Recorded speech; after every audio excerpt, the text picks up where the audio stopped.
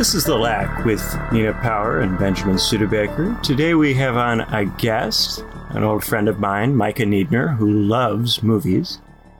Today we are here to discuss a movie. That movie is The Worst Person in the World, and I'll kick us off.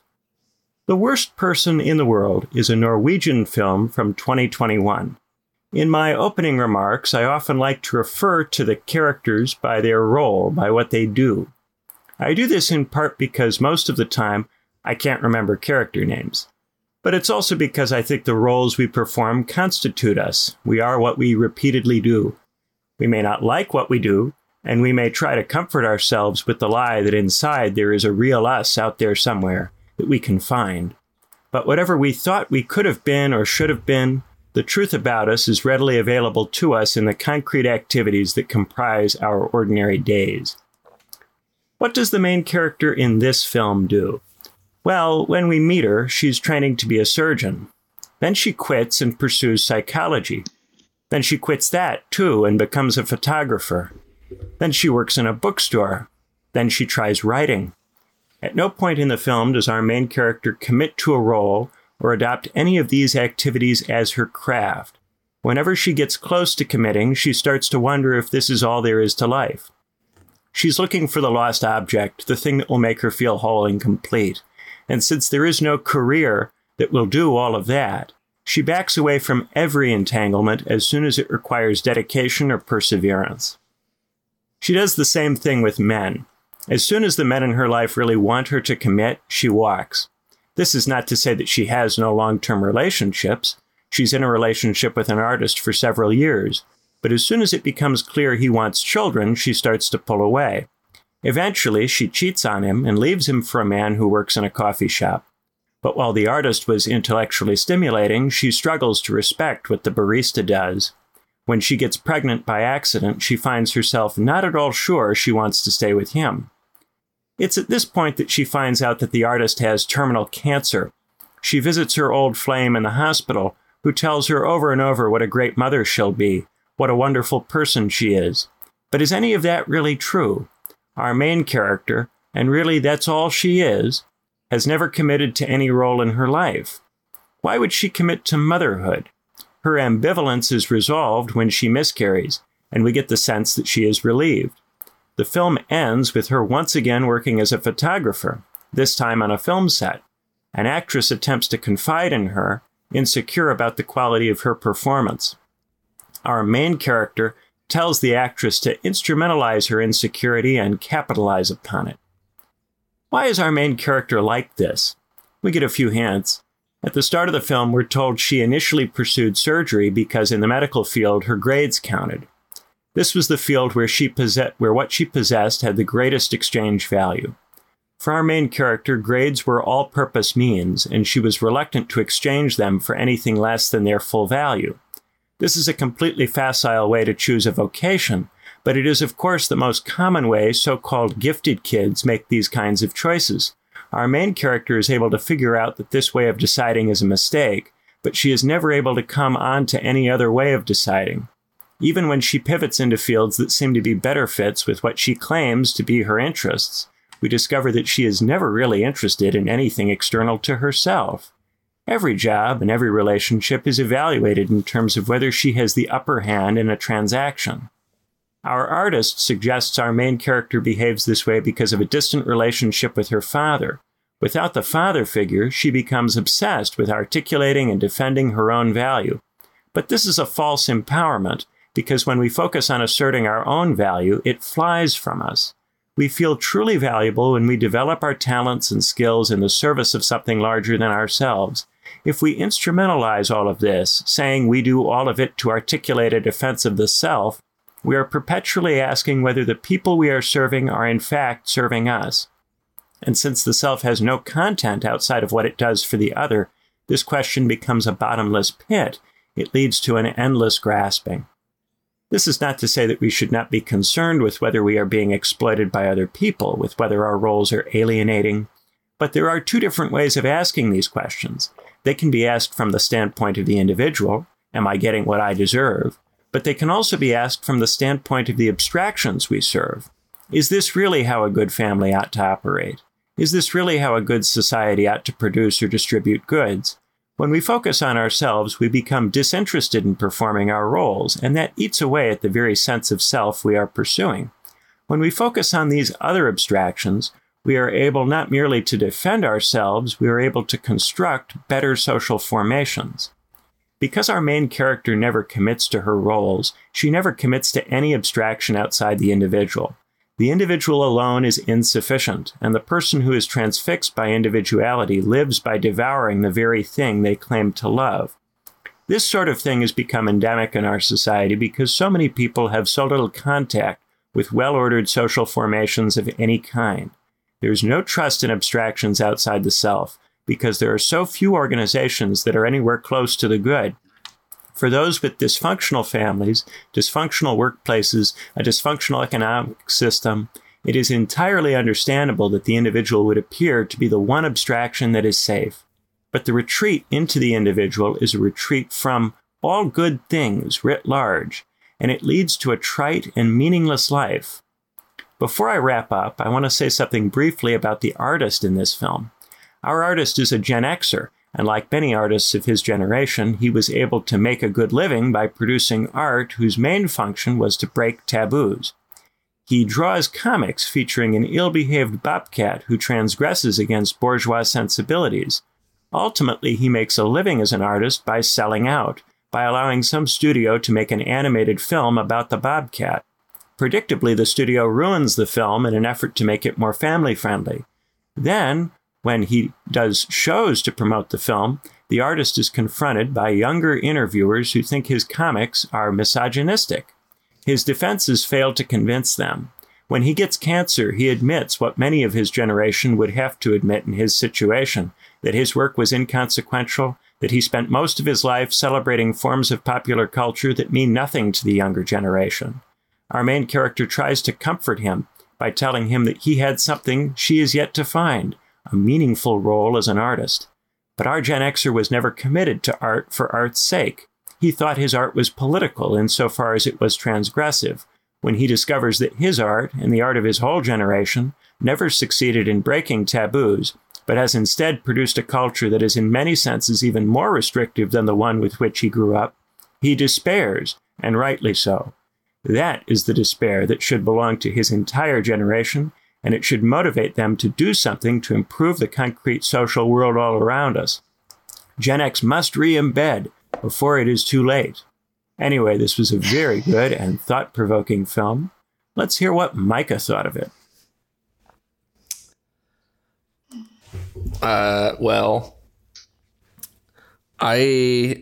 Mine's a lot less formal of a take than that, but I found the whole experience of the film to be quite anecdotally relatable in that it did a really killer job of nailing this sort of millennial existentialism, or at least what I can presume to be millennial existentialism as a millennial. And I think the title of the film ties in with that too, you know, worst person in the world. It sets up this expectation that everybody going through it all right now, you know, trying to figure out who they are, so to speak, or to figure out their place in the world, is experiencing this same sort of existential crisis of who am I right now? Why am I not better than where I'm at right now? Why am I not doing X, Y, or Z? And I think if I were to pick like a specific scene in the entire movie that really, at least for me, spoke to this sort of feeling, both from a place of I've been there before, but also from a place of it's a really good thematic way to show this through film, is the scene where we're all at Julia's mom's house, and it does that sort of flashback montage of it's like my grandma was 32 when she had children, and then it's like my great grandma was 28 when she had her seventh child, and it sort of, she starts going through this mental list of comparing herself to her ancestors, all of whom grew up at a completely different time than she did, with completely different expectations and responsibilities, and both expectations internally, but also societally. And so I think that moment of the film really speaks to me, but it also speaks, I think, to Julia's experience going through this film of what it's like to be a millennial going through stuff in today's world, a woman going through stuff, trying to figure out, the decision between, do I want a family unit? Do I want career focus? Do I want happiness? Do I want all three? Can I have all three? Can I have more than that? And I think, I'm curious, not to get too far ahead of myself. I am very curious to hear, Nina, what you have to say, just as the one woman in this conversation at the moment. But also, I think it the whole idea that we can all, in today in 2023, we can all be a person who feels like they maybe have their self together and their ideas together and what it takes them to be successful or happy or on the right track, so to speak, whatever that track is for that specific person.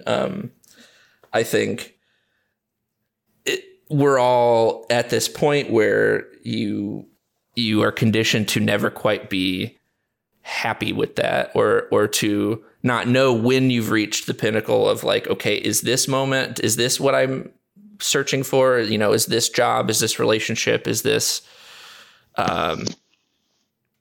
career advancement, is this achievement? Like what line do you draw yourself to that to measure yourself by in a world where you're kind of increasingly, it feels like you are forced to measure yourself by other metrics, be it the society around you, your own upbringing, your parents, your ancestry, anything. But I just want to capstone that by saying I agree, Ben, that it was an enjoyable film, and I found it to be both enjoyable from a dark kind of humorous way, but also from a relatable millennial experience. And I'll kind of end my take there for the time being. All right, let's hear what Nina thought. Go ahead, Nina. Right, so this is the second time I've seen this film, and I must say I was very annoyed the first time, and I'm sort of even more annoyed the second. Where to begin? I mean, unless this is a film about how annoying the main character, and indeed all the characters in this film, is, which in some ways it could be, because there is an archness to it. The narration is doubled at points. You have the kind of ironic distancing, which is actually quite clever technique. The voiceover saying the lines of the character as if to kind of draw attention to their cliched quality in some ways, or the fact that there's a hollowness there.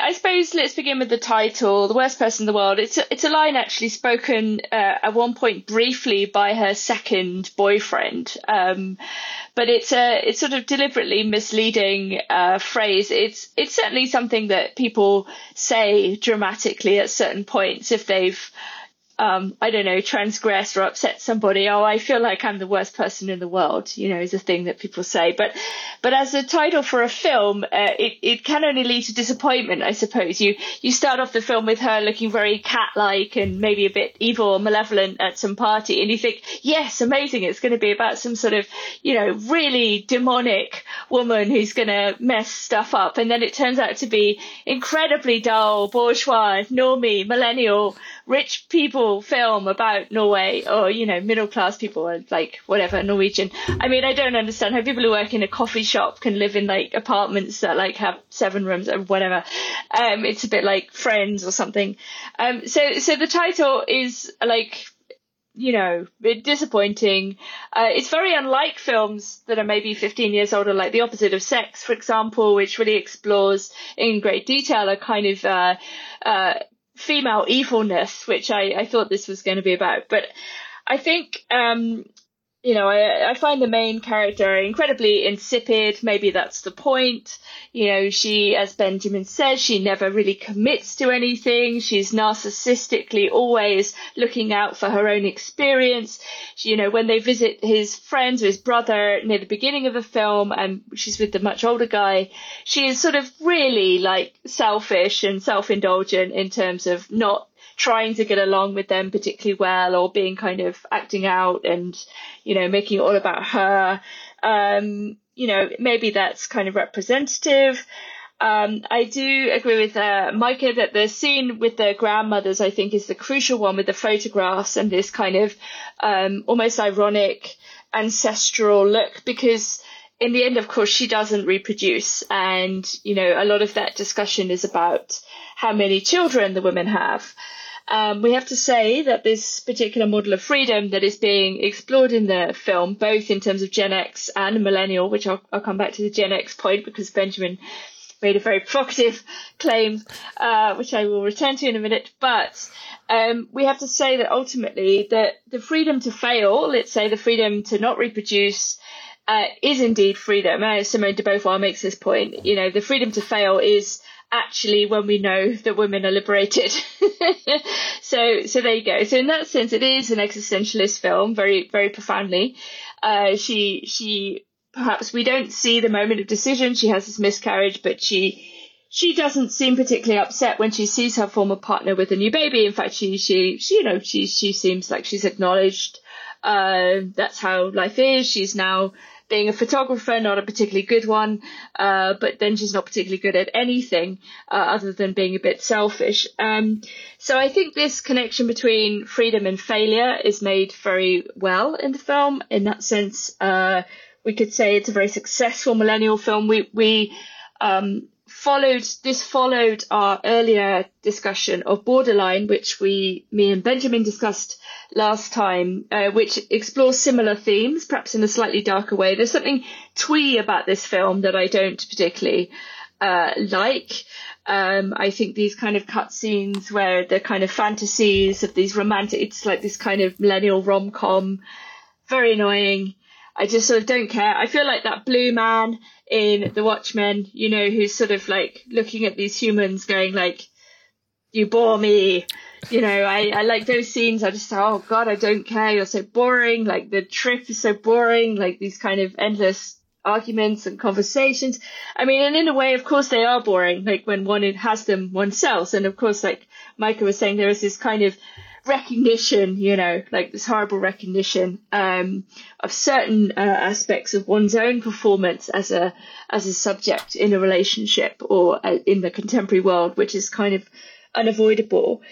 I think maybe this question of happiness and the problem with happiness is something that I've been thinking about, because we have a deliberate misunderstanding in our culture that happiness is supposed to be something that we want, which is a terrible, terrible mistake, because for many generations before us, happiness was not something that anyone cared about.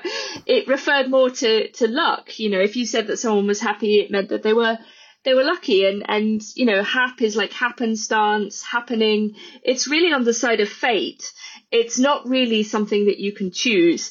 And I think the moment we make this fantasy collectively that happiness is something you choose or something you can decide, then you put people in this limbo state, which is, again, part of the film, right? She doesn't know what she's doing.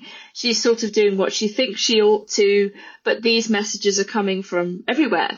She wants to be successful, she wants to be recognized, she wants to be intellectually stimulated, she wants to be read. I mean, the only moment of success, quote unquote, in the film for her is she writes a short story about a blowjob, and this gets published and widely circulated. She's like a kind of millennial Carrie Bradshaw, and this is it. But this is like it.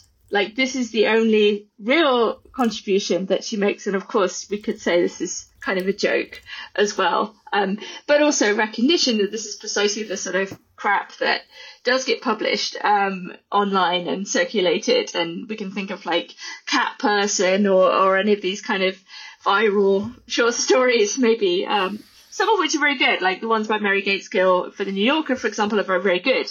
But, as a kind of, I don't know, symbolic representation of the literary ambitions of millennials, perhaps this is kind of an observation. But I suppose let's go to the Gen X point. I agree that this the older character, very much represents this generation, right? A generation that grew up perhaps infantilized or infantilizing itself through contemporary culture in a slightly different way than millennials, obviously pre-internet. So comics, the main guy draws kind of like R-Crumb comics, which are themselves in a throwback to the 60s counterculture. So there's also a kind of idea that I would say the Gen X culture is itself a pale imitation or inheritor of 60s counterculture, which living through the 90s, I have to say, is true in terms of the alternative culture was largely parasitic on the 60s culture, whether it was indie music or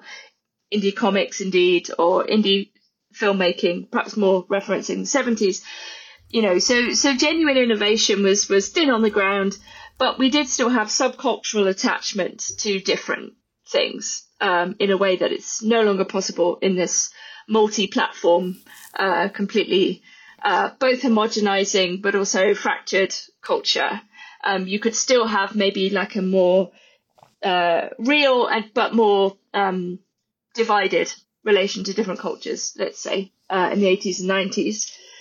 If only because there was not one single medium that everyone was using all the time. People were still reading books and listening to records, and sometimes people would do lots of one and lots of the other. Of course, there was television, but actually Gen X was not really a television generation in some ways, not compared to the boomers. We actually are between mediums, I would say, as a generation, between radio, between television, between internet, also between mobile phones as well. We didn't use them until our 20s, largely. Benjamin made the provocative comment or suggestion that Gen X should get it together and perhaps not die of pancreatic cancer, but rather take over their historical role as, well, what would we call it? Perhaps, standing up for the reasonable middle, the sense of humour, maybe, that is lacking often in contemporary politics and discussions of identity and so on, which have become fanatical and hysterical, nowhere more so in their contradictions than in the past couple of weeks, where people who are calling for, words being violence for the past decade, when confronted with real violence, don't really know what to do other than to double down on a kind of bizarre fetishization of what they imagine is oppression. And politics has become extraordinarily, let's say, non-complex in many ways. And, questions of free speech abound. Perhaps we'll talk about this on the B-side. And I don't know what it would mean for Gen X to stand up. I mean, we have to say there are some very successful Gen Xers, particularly in technology. Elon Musk and what's his name, Mark Zuckerberg, and so on, I think are all Gen Xers. So again, we're playing this mediating role, facilitating the increasingly divided political landscape, and the sort of generational divisions.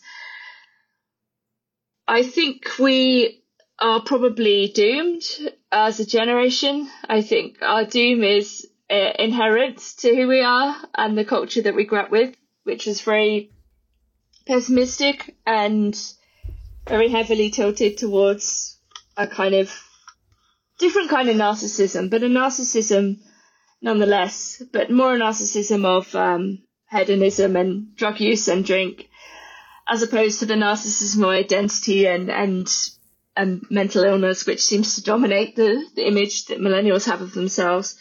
I think for some reason we still suffer in silence, and our isolation and atomization is different, and it's sort of apolitical in some ways. And I don't know. I mean, I hope that Gen X might stand up, but I think we're too small. a sandwich between between you guys and the older people. So I don't know. We'll just die in hospital. I'll leave it there. Yeah, there's always a tendency to want to triangulate a little bit. You know, if you're in a fight with the boomers, try to get Gen X on your side. I think both the millennials and the boomers try to weaponize or use Gen X as a club with which to beat the other. But Gen X, can't find its own voice. That's always been the problem, right? I mean, that's why you've still got the letter and not a proper name. Maybe. I think, I mean, we did live through the end of history. Like, we came of age literally at the end of history, and the kind of unipolar consumerist world you could only have an ironic detachment to it, because of course it still covered up violence and all of the things that never go away, and the American Empire and all those things. But I suppose there really was no alternative, I guess you could say. Like, when Mark Fisher talks about capitalist realism, that was the world that was presented. All you could do was have try to achieve or assume kind of detachment to the hypocrisies and contradictions of that world. I'm not saying that there were never any great activists or protests, but even those modalities seemed to be over. And I suppose it was like living through the end of the end is what it felt like.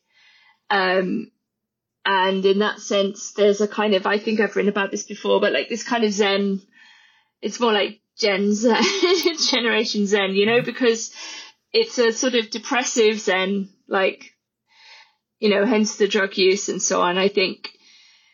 And suicide, extremely high. I track the rates. It's not good. And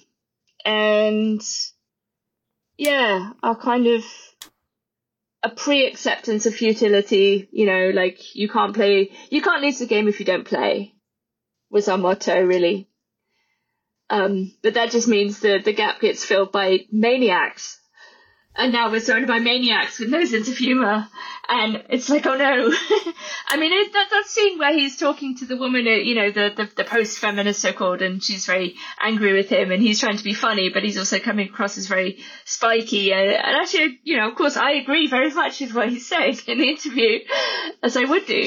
He's saying that art is not there to comfort you, and it's all about the darkness, and, he should feel free to express himself, and if she's offended, it's up to her, it's her decision, and all of these sorts of things. And the 90s was very much like this, and that transgression obviously did not sustain itself. We had the backlash against it, which is now this new prison.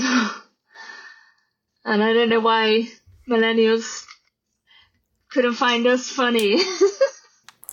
I think part of the trouble, right, is that the Gen X conception of art is not fully independent from politics. It is already, to some degree, a compromise between aesthetics and politics, right? In the sense that if the purpose of art is to break taboos, then the purpose of art is to have some kind of political effect. And then once art has a political purpose, you can then critique it on the grounds that you don't agree with the political purpose. I wonder about that. I mean, I think also in the film, the transgression is actually more at the level of saying things you're not supposed to say. I don't think it's or pointing out the kind of contradictions or, trying to re-describe in an ironic way the experiences that everybody has. I'm not sure about the politics aspect. The lines that are being crossed were being crossed. I think Because the assumption, the axiom of like 90s humor is that everything is mockable, including yourself, and especially yourself, right? Because we're all idiots. Like the baseline assumption is like everyone's an idiot. But that's good because it means we can laugh at ourselves. And by laughing at ourselves, we actually avoid politics. So actually, I think it's a last-ditch attempt to avoid politics. That's how I would understand it, because politics is serious. And when people get too serious, then things go horribly wrong. And the whole point would be to like lighten the mood. So in that sense, we were like clowns, but like clowns are also sad, you know. So I think the dark side of trying to be comedic, right? So what is a post-tragic culture? Well, the comedy comes back, but actually you need a culture that has comedy and tragedy, but not in the same person, you know. So like by trying to make everything lighthearted and on the surface and mockable in its darkness, bring the darkness to light. I don't know, it doesn't solve the tragic problem.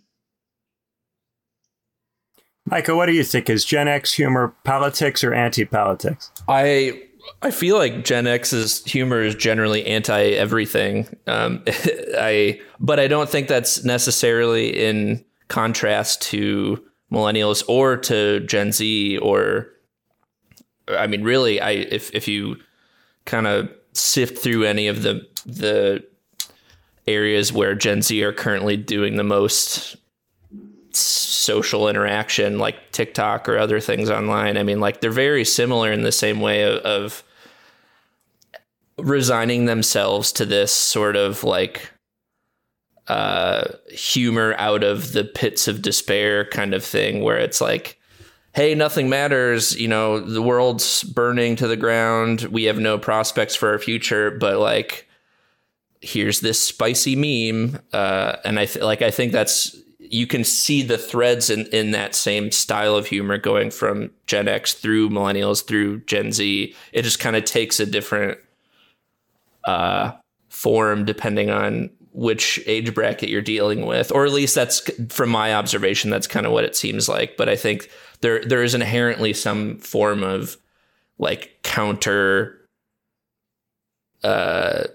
humor going on that's like, okay, well, we need to be contrast to whatever that is, because to take that in complete seriousness with no humor, no anything, would just doom you to a life of depression and you know, if you can't find the levity in the despair, then you're stuck with the despair. And I think Gen X maybe, you know, was the key in kind of, I don't know if pioneering is the right way to put it, but you know, that's kind of what their humor is known for. But I wouldn't say that it's like pinned or that they are the only ones who operate in that sphere from a humor level. Yeah, I think that's a good point. I went to a event for Chris Catrone, his new book, The Death of the Millennial Laugh. I went to an event for his book in Chicago, and he talked a little bit about this. And he said that what he sees in the Zoomers is a reemergence of Gen X organizing culture, Gen X politics and humor. And I think that vibes broadly with what you're saying. I wonder if there's a way of making this despair more productive. And this is my kind of poking at Gen X is, can we do something with this despair rather than just make jokes as a way of coping with it, or take drugs as a way of coping with it, or kill yourself because you can't cope with it? Is there something useful we can do with it? I think there's an insight that Gen X has, that the stuff that the boomers and the millennials have gotten caught up in has been a stupid waste of time that's not accomplished very much. You know, all of the stuff that we've tried to do to make the world a better place, none of it's really working, and it's all a bit of a stupid waste of time. And I think Gen X and the Zoomers, they get that. So can they then do something creative to help us get something new that goes beyond the failures, rather than just, take the Mark Fisher line of there's nothing you can do, capitalist realism, we're stuck with it as it is? I mean, to be fair to Mark, I mean, before his death, he was trying to break out of that diagnosis. I mean, that to Right. diagnose something is not the same as to accept it, right? And I think he was always not accepting. Yeah, I don't mean that as a criticism of Mark. Sure. Mark is great because he's a touchstone for this point. But yeah, there's got to be some kind of move to do something about this, as opposed to just. There's a kind of appropriate despair, I think, over the fate of the Bernie movement, or over the fate of the '60s left, or what or the '70s left. But then there's got to be some further move. Otherwise, you just wait 20 years until there's a new generation that doesn't remember the lessons of the defeat. And then that generation replicates all the same mistakes. I mean, in a way, it goes back to the Zen point, which I'm now going to spell with an X. So it's now XEN. But I think it's basically like do very little. Like, in a way, this is the lesson that we learned.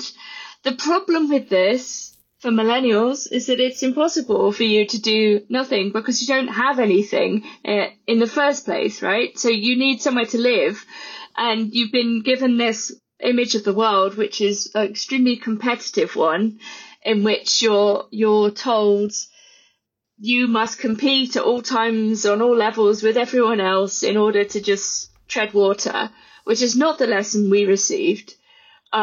Which our lesson was just sort of do what you want. And it's okay because it's fine, like whatever. And you can always sleep in someone's spare room or something like this.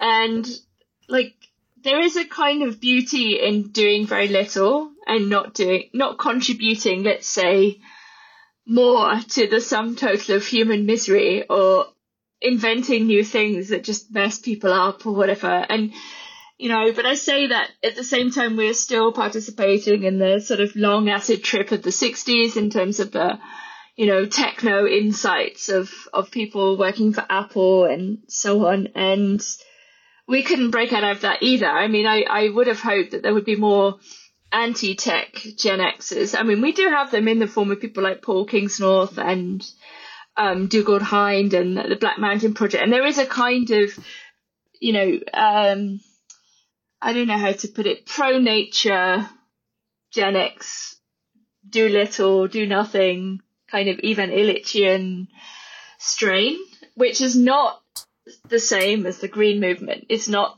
exactly what's going on with the environmental movement, which has become a kind of eschatological cult in many ways, like the kind of Extinction Rebellion type, just stop oil, kind of death obsessed. I think there was an attempt to try to live in a more balanced way that was possible.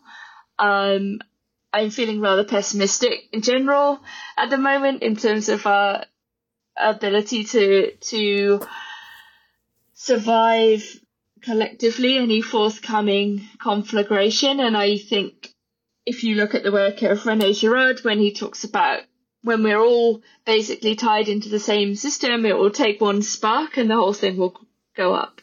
And I think this is unfortunately where we're at in terms of our hyper-connectivity as a planet and as a species, which is no longer the kind of optimistic version of that, which we had in the 90s with work on angels and connection and globalization as this great coming together. People like Michel Serres and others, but rather a hyper-connectivity which is about 5 seconds away from going up in flames. But then people have always thought that too. Well, this is the thing that I think the Zoomers have on Gen X and then also on the Millennials. The Zoomers recognize that the things the Millennials have tried to do have not been successful. But the Zoomers also do not have the economic capacity to withdraw in the way that the Gen Xers did. The Gen Xers still got enough of the post-war boon that they could,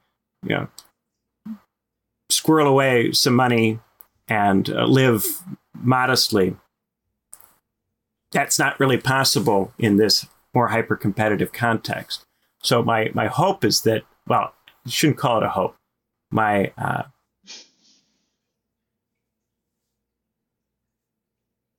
theory is that the Zoomers, because they also have to come up with a way to live, but don't have a way to live, will have to do something with their despair instead of just retreating into the cultural silo and the subculture and the coffee shop apartment. The whole Friends thing of have a coffee shop job and live in an apartment, that's very Gen X, because in Gen X, you could, broadly speaking, do that. You could afford to pay rent if you had some slacker job. That's what they called them, right? The slackers, the people who did the bare minimum necessary to pay their rent, and they were able to have an apartment and it was reasonably nice. That was the 90s, right? Slacker culture. I think what even the Zoomer can't do is be a slacker. No, I think even at the time, it would have been impossible to have an apartment overlooking Central Park whilst working as a barista. But yes. that would have been true in any case. But also that was part of the ideology of the time, was that you could just, go to Portland where young people go to retire. And yeah. Well, I do also just... That's the old show Portlandia. I want to make the comment too, Ben, real quick, that I think it's also important to remember that the depiction in the movie is essentially a Gen X director and writer's view of millennial struggles too. So this, guy working in a coffee shop and being able to live with his girlfriend in this apartment with 7 rooms, or however many, it's from the lens of a Gen Xer who's making this movie, who's probably parlaying his own experience with his own worth and existentialism and happiness and whatever else onto the characters and onto the story. But ultimately, I think there are threads of Gen Xerisms that come through, as if, it's the millennials experiencing the same plight of the Gen X problems. Not to say that it's necessarily any different or maybe, it is similar to a certain degree, but and it's Norwegian, right? So the context is also a little bit different insofar as these changes have happened more slowly in Scandinavia than they have in the Anglosphere. Yeah. I think that's right. It's an interesting point that it's still the case that when content is made about millennials, it tends to get made by older generations. And so it's still infused with that perspective. I wonder if the filmmaker loved a millennial woman in the way that the artist in the film. God, I'm sure. I mean, undoubtedly. Like, I'm just looking up the director. Yeah, I mean, 1974. I mean, he's like 4 years older than me. I mean, it makes sense that he would make this film in the way that he did, and including the apartments, and I mean, sure, Norway, middle class, but I mean, it's a very, very, I mean, this film could have been made during the last 20 years, right? It's not specifically, there's one scene at the end where she's wearing a mask or something, right? But this is the only hint of contemporaneity. But I mean, he comes from a filmmaking family. He was a skateboarding champion when he was young. That's a very Gen X thing to be as well. And I mean, that might be the most Gen X thing you could do. That's true. Very true. And I mean, I remember when everyone was skateboarding at school, including the girls, because, boys and girls did the same thing and no one ever told you to take drugs to change your sex. It was great. Not to harp on in this turfy Gen X way, but, you're allowed to be, express yourself without someone telling you were wrong. And so I imagine, given his biography and the support he would have gotten from his culture, his country, and his parents and his family, this man has probably not struggled economically particularly or artistically, other than in the normal artistic, romantic, poetic sense. Yeah, and there's a lack of felt economic constraints in this film compared with, say, Borderline, where that was very evident. The whole film to me comes across, for better or for worse, I mean, it comes across as kind of this guy's sort of spewing himself into his film. Like, here's my experience with middle class or upper middle class problems in a first world country. And so, I mean, the film itself, it's very hard to separate it from that space of it being a middle to upper middle class problem, which is self-worth, happiness, pursuit of happiness. Like, these are all problems that you have when you are having just like a personal identity crisis, and not a problem you have when you are suffering from these larger, widespread. But I also think at the same time, a lot of those problems are problems you are told to think of yourself as having in lieu of confronting the economic or structural or system problems, right? Like, if you're a millennial and you're not doing that well, you'll be told to do a bunch of self-care and work on yourself and think about yourself and read Marcus Aurelius and what have you, right? You know, you'll be told to think about it as if it is this kind of problem, even if it's, you know, something much more concrete, like, you know, your car's broken down, or, you know, you can't, afford a house. Well, I think but people tell you to internalize it in some way. And I think this kind of jumps back to Nina's point earlier about, you know, what Gen Xers were told the world was going to be like. Well, I think what millennials were told was that anything is achievable, period. Whether that's economic success, whether that's your personal goals, happiness. Like, we were told, like, happiness is an achievable thing, which is not true. Like, it's a fleeting moment of emotion and energy, but like, it's not. We've been told that we should be on this endless pursuit of success, of happiness, of achievement, because all you have to do is put in the work and you'll get it. And that's kind of what millennials were told, is that if you try hard enough, if you do the things that we did, you'll get what we have and more, because that's how it's always been, even though it's not how it always was. But like that, I think that is very much what millennials were told. And so then you have this sort of, that's where kind of this existential crisis angle comes from it, because that's just simply not how the world works. And so when somebody tells you, do these things and you will achieve this, and then you are grappled with the fate of you can't achieve those things, or at least not in the same levels of ease or promise that you were told. Like, I think that's kind of where some of the fallout comes from for millennials, at least in that angle. I have a question. So we talked a little bit about the title. The film, is the worst person in the world. And then at the same time, also, we have the artist character that we think might be, to some degree, a stand-in for the director, maybe, who says to this woman that she'll be a great mother, that she's a wonderful person. So what do we think the film really thinks of her? Does the film really think, because we had this a little bit in the beginning about, is the film a bit arch? Does the film really have the view that she's a terrible person? Or does it really have the view that she's a great person and someone who ought to be loved?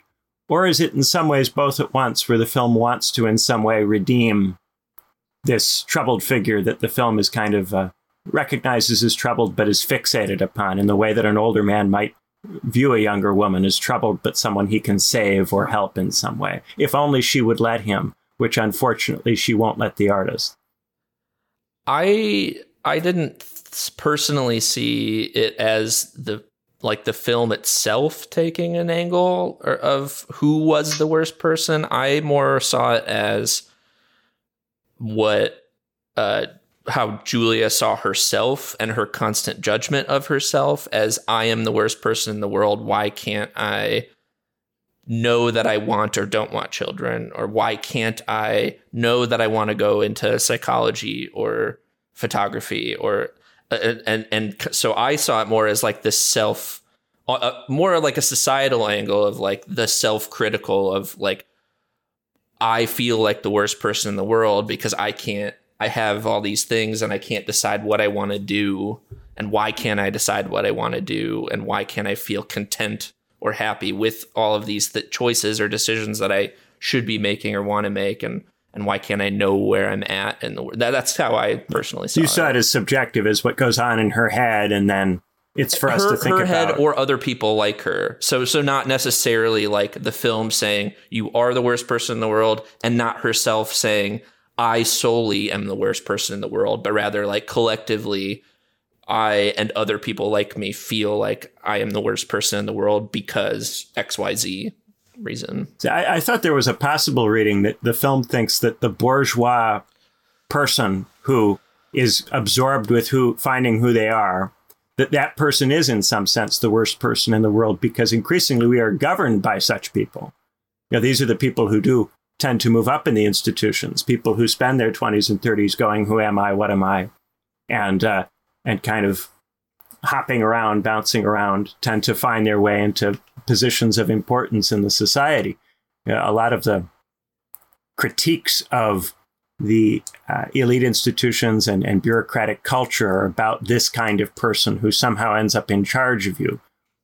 And we see this at the very end of the movie, where finally, as she's getting older and more experienced, she gets into a conversation with an actress where she tells that actress to utilize her suffering to make the film better, instead of just complaining about it. To lean into the suffering and use it to do your job better, which to me seems like the kind of classic human resources, evil bureaucrat kind of thing to say. And that scene at the end of the film made me think maybe on some level we're talking about how do you make the worst kind of person. You start with a young person who is completely self-absorbed, and then eventually they end up in an institution where when confronted by somebody else's problem, it's how can I use this problem to get this person to do something that benefits me or serves me? Yeah, I mean, I think to go back to what I was saying before about, that the line is a cliche itself, right? Like, so at some point, everyone said, I feel like I'm the worst person in the world, right? And I think maybe in that sense, we could read it as a film about cliches and all of the cliches of romantic, strife, which feels personal, but is in fact completely dominated and shared by our cultural understanding of what it means to be in a relationship, right? She says repeatedly, I feel like a bit character in my own life, or, I feel like I'm looking in and these kind of things, which are also cliches. So I think this is kind of point about acting. I mean, obviously, like I said at the beginning, I think I wish it had been about some kind of very evil Machiavellian scheming woman, right? Like, this would have been a much more interesting film. The problem with this character is she's very boring ultimately and banal, and this, like, the banality of evil. I agree that this is a huge problem for institutions and bureaucracies, and in that sense Gen X has definitely failed to stand up to millennial sociopaths and narcissists. I don't know why I tried, but you can't really win against fanatics. They'll just want to kill you. And it's very difficult to deal with people who have no sense of humor. I'm not saying this girl necessarily is exactly like this. I mean, she's more banal than sort of covert. But she's not sort of explicitly Machiavellian. She's just a bit selfish and a bit self-absorbed, and that's fine. I mean, this is who people are generally, and in that sense we're all the worst person in the world, I suppose. Wow, well, if that's who people are generally, then we're getting into pretty bad shape as people. Yeah. Well, you know what I mean? Like, it's a tendency, like you said, of a particular culture to produce this particular kind of person. And yeah. Yes, it's a tendency. At the same time, it's of course, it's not her fault that she is the way that she is. And we do get hints in this film about why she is the way that she is. I just wonder, does that mean that we have to qualify to the degree to which we also make the point that what she does is not great? And we can say what she does is not great without saying that it's her fault that she does what she does, or that people who do these kinds of things should just be shamed for it. And I've been consistently trying to disentangle this. I feel like a lot of people have kind of gotten the point recently that our society systematically produces all kinds of malaise and all kinds of miserable people, right? So it's not people's fault that they're miserable and that they can't manage.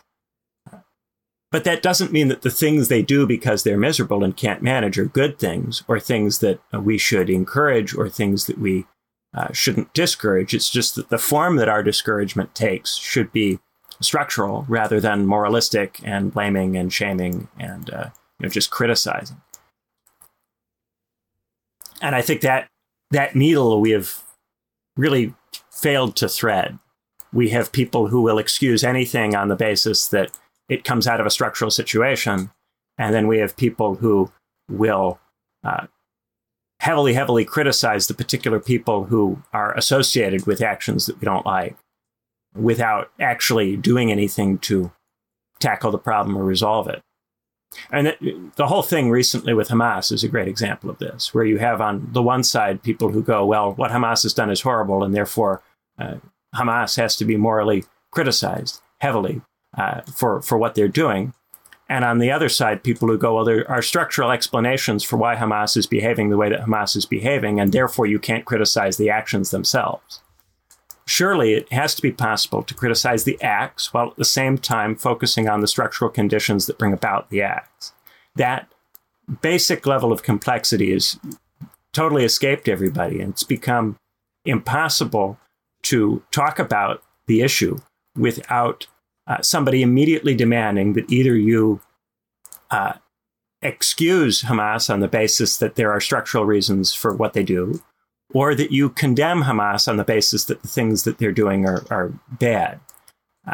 And the same then goes for Israel. With Israel's behavior, there's, you could think about Israel's behavior in terms of the structure of the situation, in terms of the way that government is constructed and the kinds of incentives that form of construction gives that government.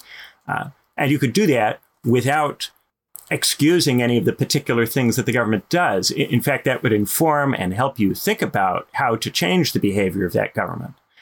But instead, we don't do that, and we just moralize about it and blame and shame people. And so there's a part of me that wants to say she is the worst person in the world, but it's not her fault.